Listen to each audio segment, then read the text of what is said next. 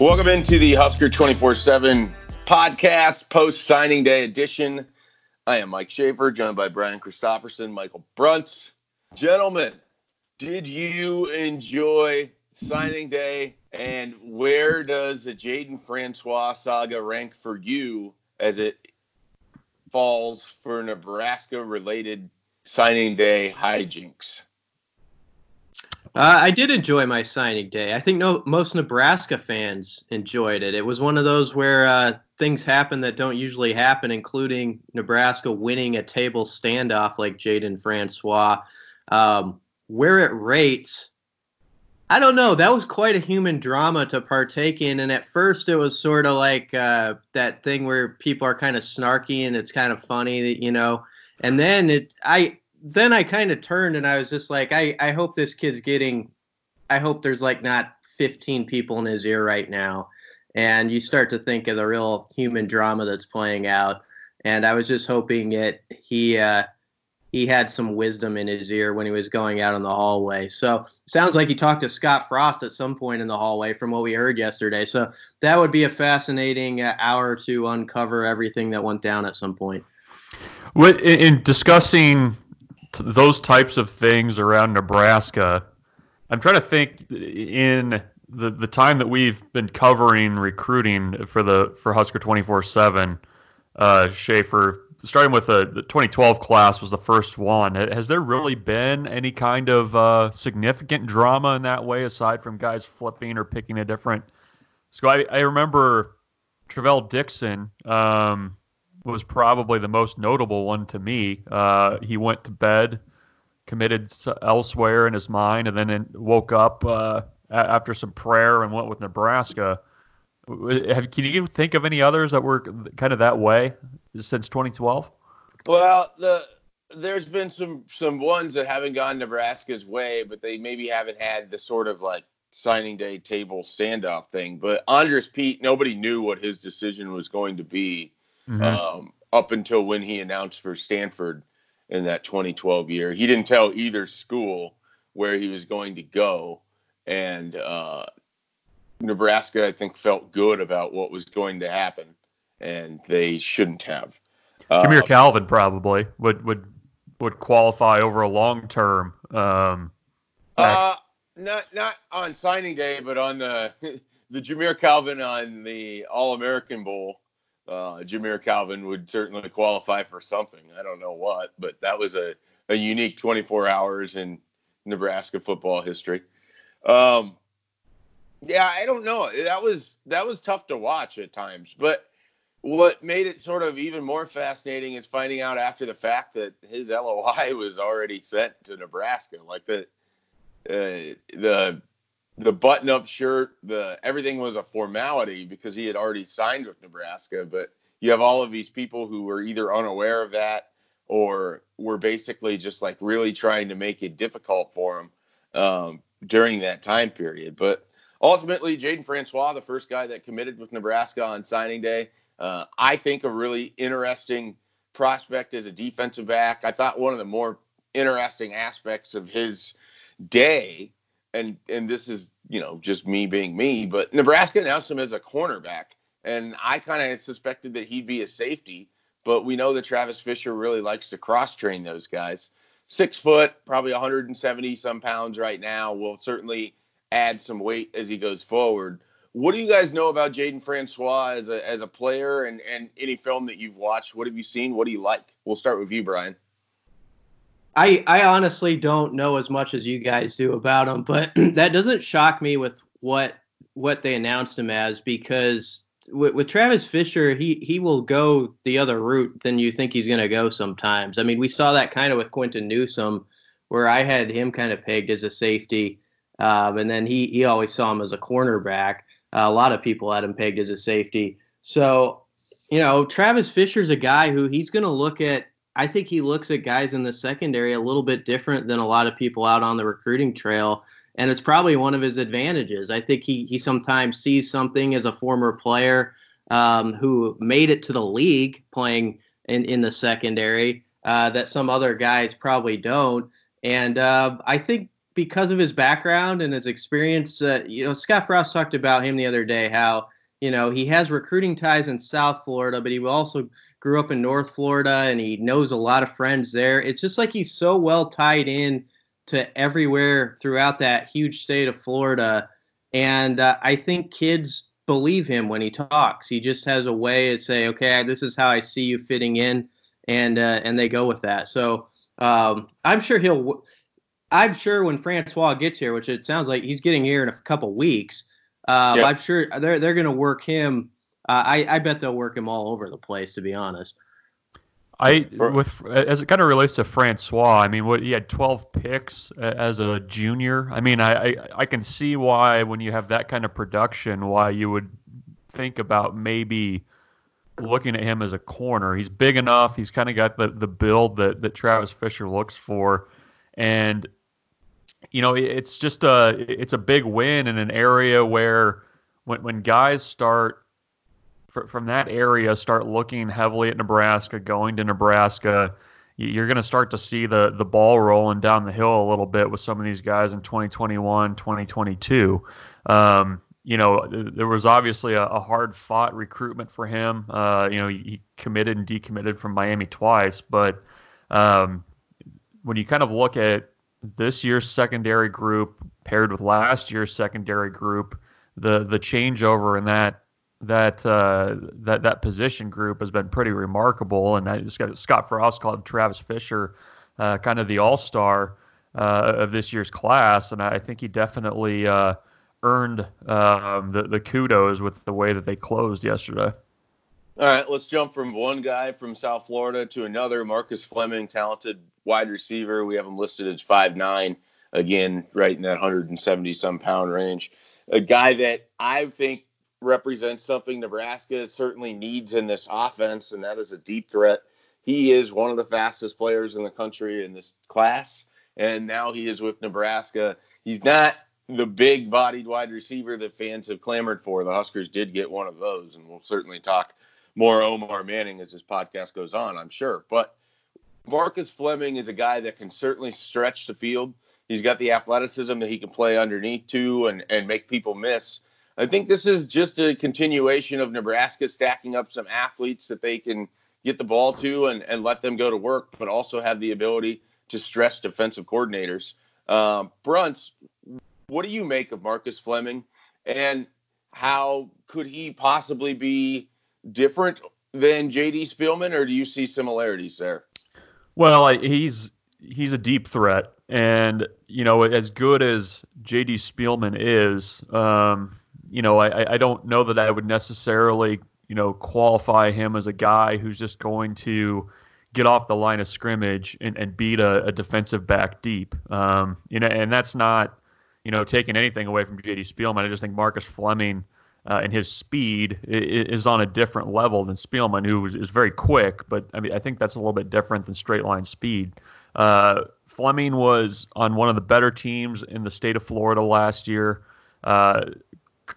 51 catches, almost 1,000 yards, and eight touchdown receptions. Played some special teams as well as a returner. I just think that he gives something that when you look back at what Nebraska had on the field last year, they did not have a consistent deep threat that really made you concerned as a defensive coordinator.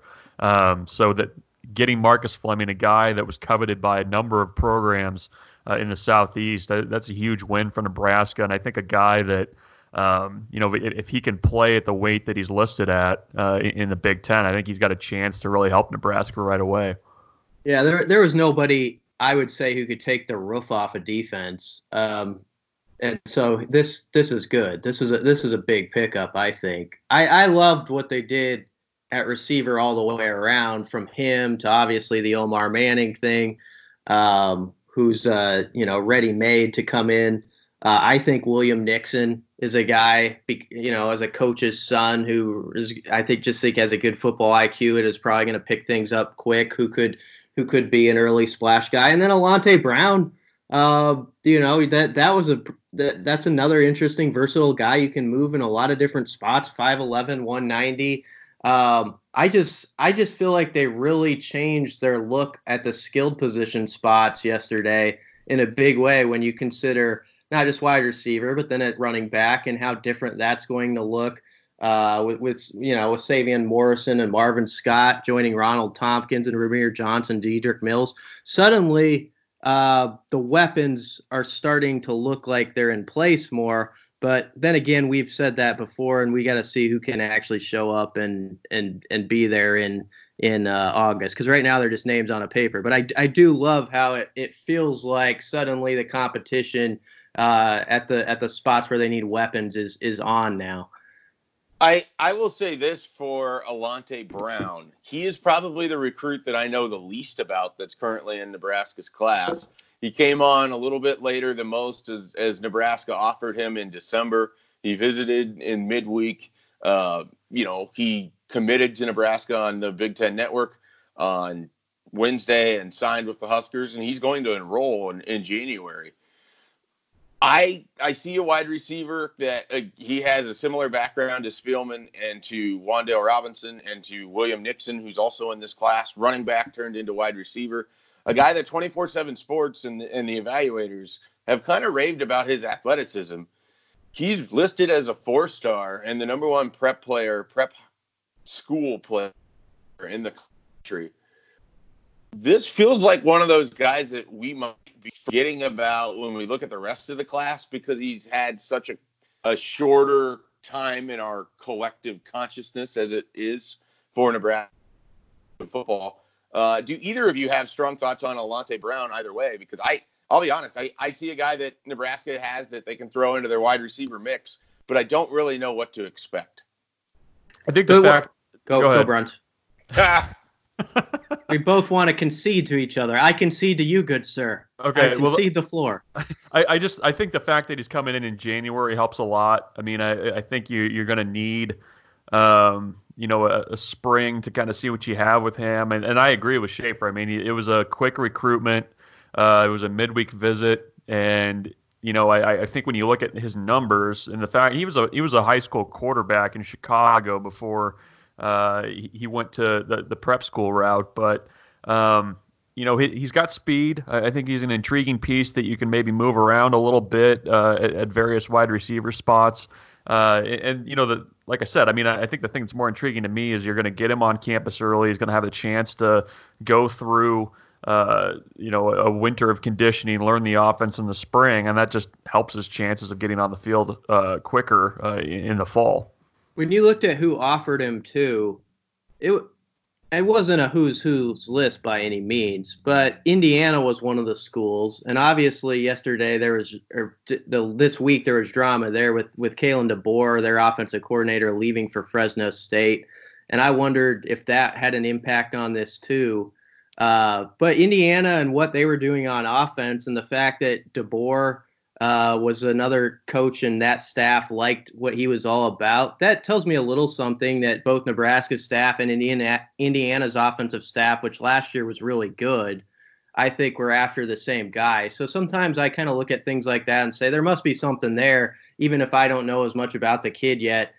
These guys who have studied it do, and they obviously see how he fits. So that said a little something to me.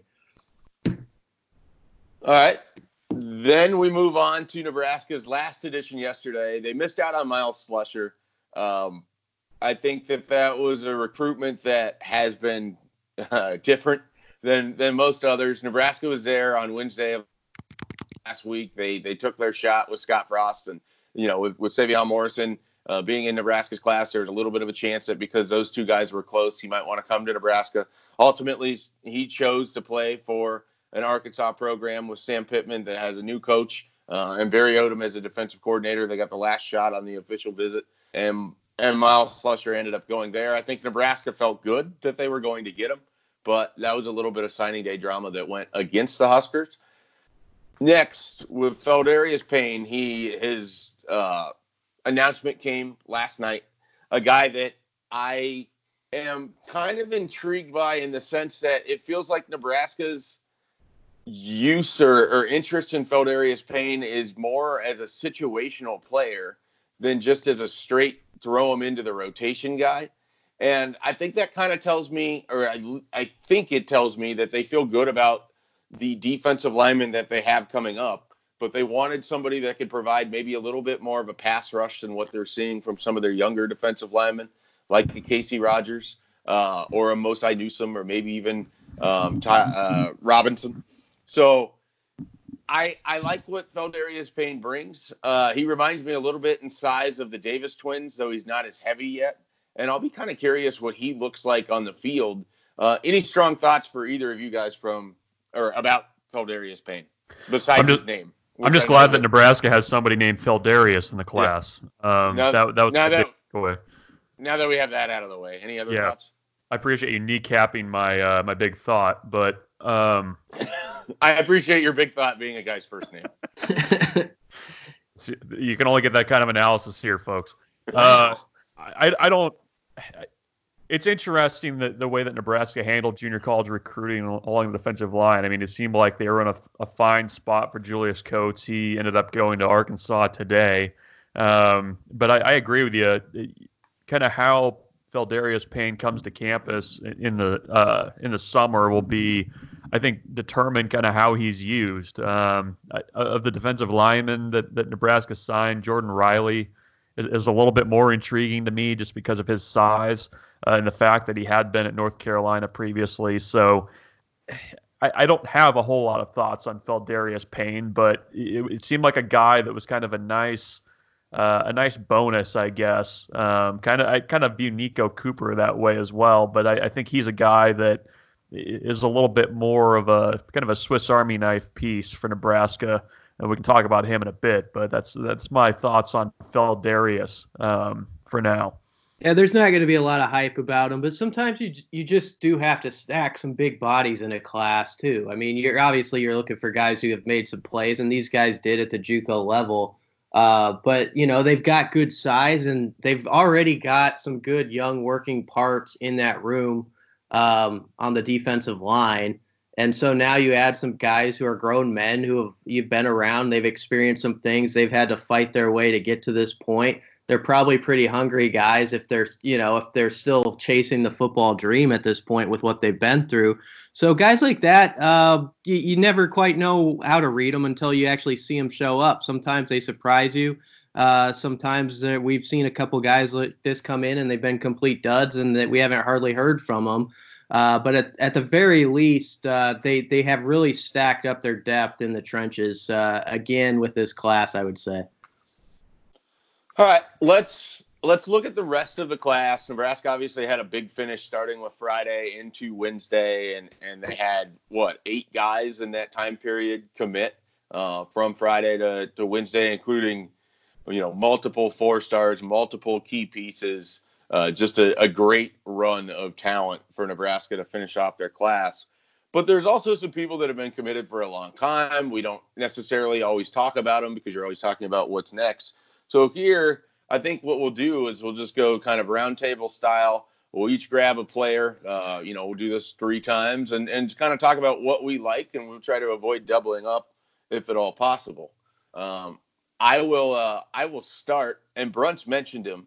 And this is a guy that when I was over at Nebraska yesterday, over at Memorial Stadium, had a chance to bump into the coaches a little bit. This is a guy that they like a lot, and you don't look at his stats from junior college and get blown away, but you do look at that 6'5", 220-pound frame, and Nebraska thinks that Nico Cooper has a chance to be a real difference maker. And I don't know if that's going to be right away on day one, but they are very excited about his raw athleticism. They're very excited about his hand size, was discussed a lot. The palming of the helmet is something that I guess is pretty rare when it comes to taking the photos. But they really like this athleticism of a kid that comes out of Memphis, Tennessee, and he's still learning the game of football a little bit. They think they've maybe caught somebody that slipped through the cracks, so to speak. And a guy that they're going to get 3 years to really kind of grow and develop as a junior college player. And he comes in, physically pretty well built. So they're very excited about the weight that they think they can put on him relative to his explosiveness. I suspect that this was a very much a Dave Ellis guy.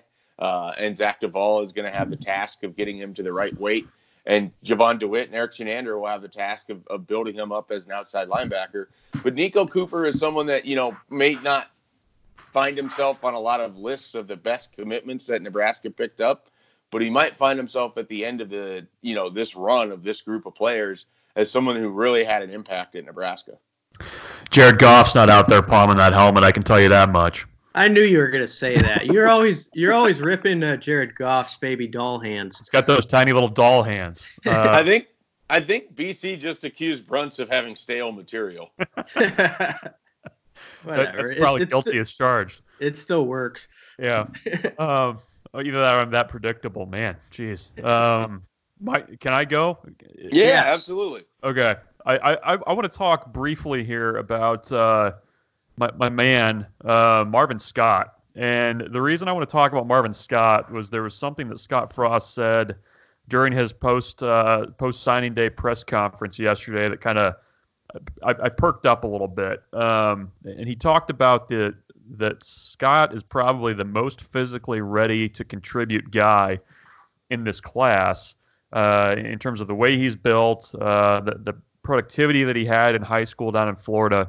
And, with this class, I think we can talk about Nebraska building depth at the skill positions. I think that was something they had to do. And, Sevion Morrison, Marvin Scott, both of those guys are going to have to be ready, I think, to come in, contribute right away because you don't have a ton besides Dedrick Mills and also Ramir Johnson. And it's still a pretty small sample size with Ramir Johnson. So I think the way he's built at 5'9", 200 pounds, the fact that Nebraska has already basically told him, look, like you need to be ready to go. I think he was a guy that was maybe overlooked a little bit because he didn't have the eye-popping numbers. As Sevion Morrison, he committed pretty early. There really wasn't drama there. But I think he's a guy that, people need to kind of keep in the back of their minds when we get to the summer to potentially have an impact right away in 2020. All right. I'm going to say Blaise Gunnerson. I am fascinated by this guy and just how they're going to use him with his 6'6", 250 size. I know Schaefer's talked about it before. With him, there was the injury his junior season, correct? It was a hip injury. And basically probably kept him from getting some of the mileage he could have gotten out of recruiting with some, maybe building up his profile. And I feel like Nebraska might have got a theft in this one. To listen to Scott Frost speak about him on Wednesday, you sort of doubled down on that idea when it was kind of a funny moment. Scott said, if I had a son, then he remembered he did have a son at this point, which is easy to forget. As Brunts could tell you, I'm sure when you're a new parent and your mind is in a million different places. But eventually Scott said he wants his son to grow up and, hopefully have the size and be the kind of kid that Blaise Gunnerson is. And, that's saying a lot. So they beat out Iowa State for him. And this isn't beating out Iowa State for a guy in, 1998. Iowa State's a good program now and actually a better spot than Nebraska is in the win column. And he had a lot of Iowa State ties. So I was impressed they got him, held on to him without any drama. And I think he's going to be a guy who can be a pretty early impact guy. All right. Well, let's move down the list. I'm going to take what I think is a fairly easy one, and I think Nebraska fans are certainly excited about him. Keyshawn Green is a linebacker that Nebraska simply doesn't have a lot of recent history wins with a guy like this. At 6'3", 195 pounds is what he's listed on our service. I think he's probably up to 205 or so now. You've got a guy that can absolutely run a 4.4 940. He can move. He's got great instincts. You talk to evaluators, and there's talk that he might be the number one linebacker in the state of Florida. I mean, the most talent-rich area in the country, and you're talking about potentially the number one linebacker. Linebacker being a massive need for Nebraska, whether it be outside or inside. I think that Keyshawn Green will start off as an inside linebacker. I think this recruitment is a large, thank you should go out to Sean Beckton and Travis Fisher for what they do in Florida, along with, with Ryan Held and Barrett Ruud and Scott Frost and everybody else for coming in. I mean, this is as big of a surprise commitment as I can recall. I think I said that on the last podcast. And I think Nebraska is going to have a guy here that they can develop pretty quickly in Keyshawn Green. And I am very excited to see what Eric Shenander can do with him. I'm going to go even more obvious with my next one, and Turner Corcoran.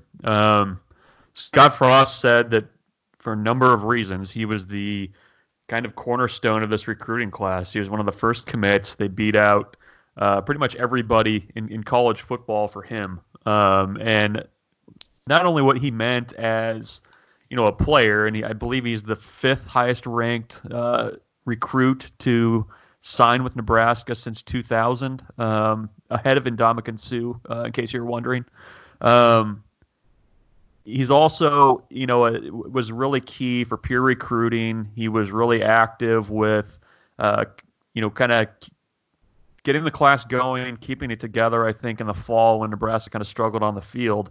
And they weren't going to take a lot of linemen in this class. But I think, when you look at not only ranking who was after him, the way that he plays as well, and also the versatility. I mean, he could be a tackle, he could be a guard if they need him to be.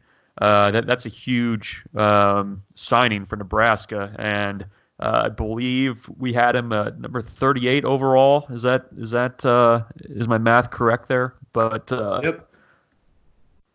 Yeah, that's a big one. So an obvious one, but a big one for Nebraska. Yeah, he's one of those guys who, I mean, if he was a signing day announcement, people would just lose their crap about it. So, I mean, that sometimes I think when guys commit early and there's no drama, it sort of peters out, and people is like, oh yeah, that's a nice one, and they almost forget how big a deal it is. But let's see, I'm gonna go with kind of a sleeper guy because I interviewed him last week, Tamon Lynham, and I know he's one of those guys like. Of the names here, probably would come to mind near the very end for a lot of people. Right now, he's listed at 6'2", or 170. He said he was like 175. He expects to be about 190 pounds by the fall, and he is coming early, and he's got a chip on his shoulder. And I'm sort of trusting Travis Fisher's way of picking out guys here, in that he saw something in this kid that not everybody else saw. He did not have a real impressive offer list, but Nebraska offered him fairly early in the game, and it meant a lot to him. And I think he's going to come, and I think he's going to ball out, and I think he's got a lengthy frame, sort of like Braxton Clark, where he could be one of those guys where no one's thinking about him, and then suddenly one of the practices, Travis Fisher says, oh yeah, he's working with the twos or whatever. We're asking him about working with the twos. I could see him being a guy like that, who I think could be a 205-pound type guy here in a year or two, and you could really be a pretty good specimen in the secondary. I am between two different guys that I want to mention here, and this is kind of our last round of running with it. But both of them huge, I think, evaluation guys where Nebraska saw a player in a talent-rich area that was maybe falling through the cracks a little bit. I'll go with Ronald Delancey III, one of my favorite players in this class, just from talking with evaluators and people much smarter than me about football. You've got a guy in Delancey that arguably might have been the best or most improved defensive back in the Miami area. He played well enough that the Hurricanes came in hard, and he basically told him, no, you're too late. Where were you a year ago when Louisville and everybody else was interested, and you said no, and you wanted all these other kids, so I'm going to go to Nebraska. And this is a guy that Travis Fisher, like Jaden Francois, I mean, I'm looking at two guys in Jaden Francois and Ronald Delancey that if they develop in the way that they could under Travis Fisher, you could have two very similar cornerbacks where they're not going to be the fast guy, but their instincts are really good, and they play with power, and they got that dog mentality that Travis Fisher talks about a lot, where they're going to come up and they're going to hit people, and they're not afraid to play on the edge. I mean, if you follow Ronald Delancey on Twitter, you will see him posting highlights of hitting people constantly and just like coming up and playing in run support. I think that's great to see from a high school defensive back, and he can also play the ball too when it's in the air. And so this is a guy that I think Nebraska is going to look very smart at the end of their run here with Ronald Delancey. I honestly, I might go as far to say that he's the best defensive back in this class, and that includes Henry Gray, who's right now Nebraska's third overall defender. That includes Jaden Francois, who I just talked about earlier, that I like quite a bit. And I really like Ronald Delancey. I like his makeup, and I think he's going to be a very good player. You should just try this for a week. Just post, like, tweet videos of guys hitting people and just see what people say. Like, just start doing that. So, like, I should be Rex Chapman, except people are just getting hit. Yeah. I bet it gets very popular. That feels like a good, like, Christmas week experiment you should try. I'm not opposed. I like Delancey posted one where it was a huge hit on a kid, and he said, "Bad news, he lived." And I just started laughing. I didn't know if I was supposed to laugh at it, but he got me. I was like, "That's good, kid. Nice job." All right, my last choice here. I'll go with the guy who I think his film is probably the sneaky best in the class. I'll go with Maga Clements, the junior college linebacker out of Diablo Valley, California. A guy that's going to roll early, junior college linebacker. He's got what's a pretty remarkable story. Basically began his career as a safety, gained about 50 pounds and grew 3 inches, and all of a sudden he's a physical inside linebacker. When you kind of look at the depth that Nebraska has at inside linebacker, it's Colin Miller, Will Honus there, and then behind them it's pretty unproven. So there's an opportunity for him to come in and put on about another 10 pounds, and if he can keep his speed, he seems to have the instincts that will allow him to play in the box in the Big Ten, but also cover in space, which, as we've seen the last couple of years, has been a bit of a challenge for Nebraska, not only at the inside linebacker spot, but also at the outside backer spot as well.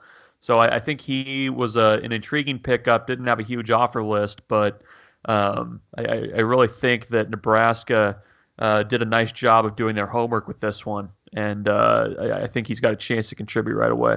How did you guys feel about how they came out at linebacker when you add it all up? Obviously, Caden Johnson ends up at Wisconsin, but what did you think of what the crop they got? I think they found a lot of guys that are athletically going to be improvements from where they were at. I mean, I don't mean this in a bad way, but take last year's linebacking class, and Nick Henrich and Jackson Hanna are one thing, but I think that Nico Cooper and Jamari Butler are better athletes as outside linebackers than Garrett Nelson and Jamean Graham. And the thing is, Nebraska needs both of those types of players to be successful. I think Etava Malga Clements might be the best athlete they have at linebacker, and that includes now Keyshawn Green, who is 6'3" and can run a 4.40, at least on paper anyways. Well, he actually ran it, but I don't know if he can do that on a football field. I've never understood how that translates. The point being, the athleticism at linebacker, I think, is greatly enhanced. And you add that in with guys that I still really like, and Nick Henrich and Jackson Hanna and Garrett Snodgrass. I think that they really kind of stacked some talent on talent, and we might be at the point in 2021 where if they get a couple more guys, then you're talking about linebacker in the way we talk about what Greg Austin and Nebraska has done with the offensive line. I still look at the Keyshawn Green commitment on Sunday as sort of the perceptions turning point, and perception only means so much, but it does matter for the current time. And I felt like it kind of eased some angst about the linebacker spot, but also just the whole recruiting class. Like, oh, that guy popped up, and then people are like, man, that guy can run and all that stuff. I felt like it changed the whole tenor of things for the rest of the week. So I thought that was huge. I guess the last guy, as we're finishing this off, I would say for mine is Logan Smothers. I think we might as well bring up the QB. And the thing that really impresses me about Logan Smothers, and this is very simple, is that he's coming to a place where the room is already pretty loaded. I mean, that this coaching staff likes Adrian Martinez. And obviously, Luke McCaffrey has become a fan favorite, and the staff really likes what he's all about. And he was such a quick study. And then there's Noah Vedral. And Logan Smothers never backed down from the idea that I'm coming there. And Frost snuck this in yesterday. How they had to hold some people off for him at the end. There were some people that tried to get back in late in the game on Logan Smothers and see if they could take him away. And I'm sure they were in his ear telling him, like, look, there's a bunch of dudes in front of you there. You have a chance to maybe get on the field quicker at other places. And he stuck with his guns. He's a very tough kid. Everybody has heard those stories, I think, about some of the injuries he sustained and how he just keeps going with it. And he had a great senior year in every category imaginable. So I think he's a guy that, it's not going to happen right away for him with what's in front of him, but that's going to be fascinating how that room plays out with all the guys who are in it now. You mentioned Scott Frost. He had his press conference yesterday. In addition to the recruiting stuff, which I think we've largely hit on, if there's any other nuggets, feel free to throw them out. What were your kind of takeaways when he got into some team stuff? We'll start with you, Bruns. Well, there was the little offhanded mention about how he's looking forward to coaching J.D. Spielman this coming year, which I noted. You also had the news that, or at least the confirmation that Adrian Martinez underwent off-season surgery, minor surgery, and he's expected to be back for the spring with no issues there. So let's start with that. Okay. What do you make of that? And should there be, he says that Martinez will be back for the spring. What do you think back means in that situation? I don't know. And within the context of a potential quarterback competition, or whatever that means, I think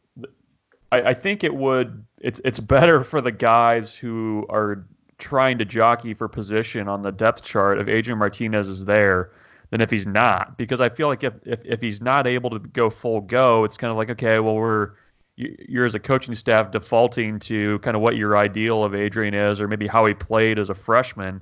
And I just don't know that there would be as much, ability for guys to potentially overtake him or whatever. I don't think that will happen, but that was one thought I had. But Scott Frost also said that in terms of Martinez, he feels like his play will be better now that he's had the surgery.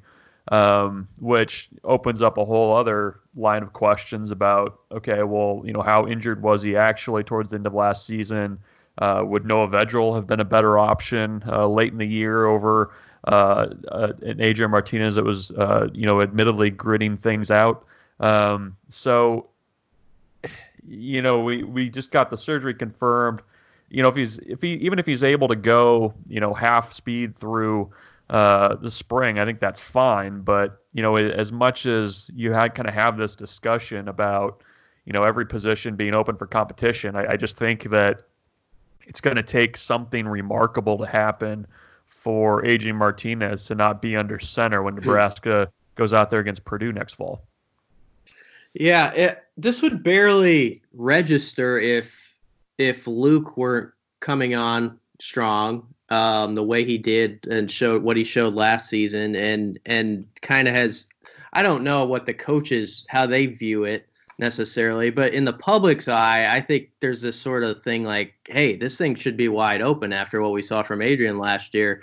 And that's what makes it interesting to me is, if Martinez isn't all the way back, I'm sure he's still going to be eager to participate in some form, and we'll go with what Frost said yesterday. He expects him back, and hopefully for him that's at 100%. We obviously know he's not going to take a lot of contact. They're not going to take big hits or anything in the spring. They'll have the green jerseys on, so in that way you can sort of work through what you're doing and your progressions and all that stuff in the passing game without a lot of toll on your body. So that's part of it. So I don't think this is going to be a big deal in the competition at all. But it does, I think, for the fans who wondered all along, how bad was he hurt? They at least got some idea that it wasn't great for Adrian last fall physically, and probably worse than some of us even knew. One thing I picked up that Frost mentioned yesterday, that there's a meeting with Maurice Washington. Do either of you anticipate that he will be on Nebraska's roster at any point in 2020? I don't. I would guess no. But yesterday left me uncertain a little bit the way it was framed and the fact that they're talking. But I would guess no. I want the best for Maurice to figure it out because he's a great talent. I do. He's got a lot to figure out though, and he's got a lot of things to meet that people don't even know about. Where he, challenges that he's got to overcome to be a good teammate. And can he be that without being a disruption or hurting what you're trying to do as far as build your locker room? I don't know. And so I think it would be, I honestly, if I'm being candid, I think it's a real gamble if you let him back on the team.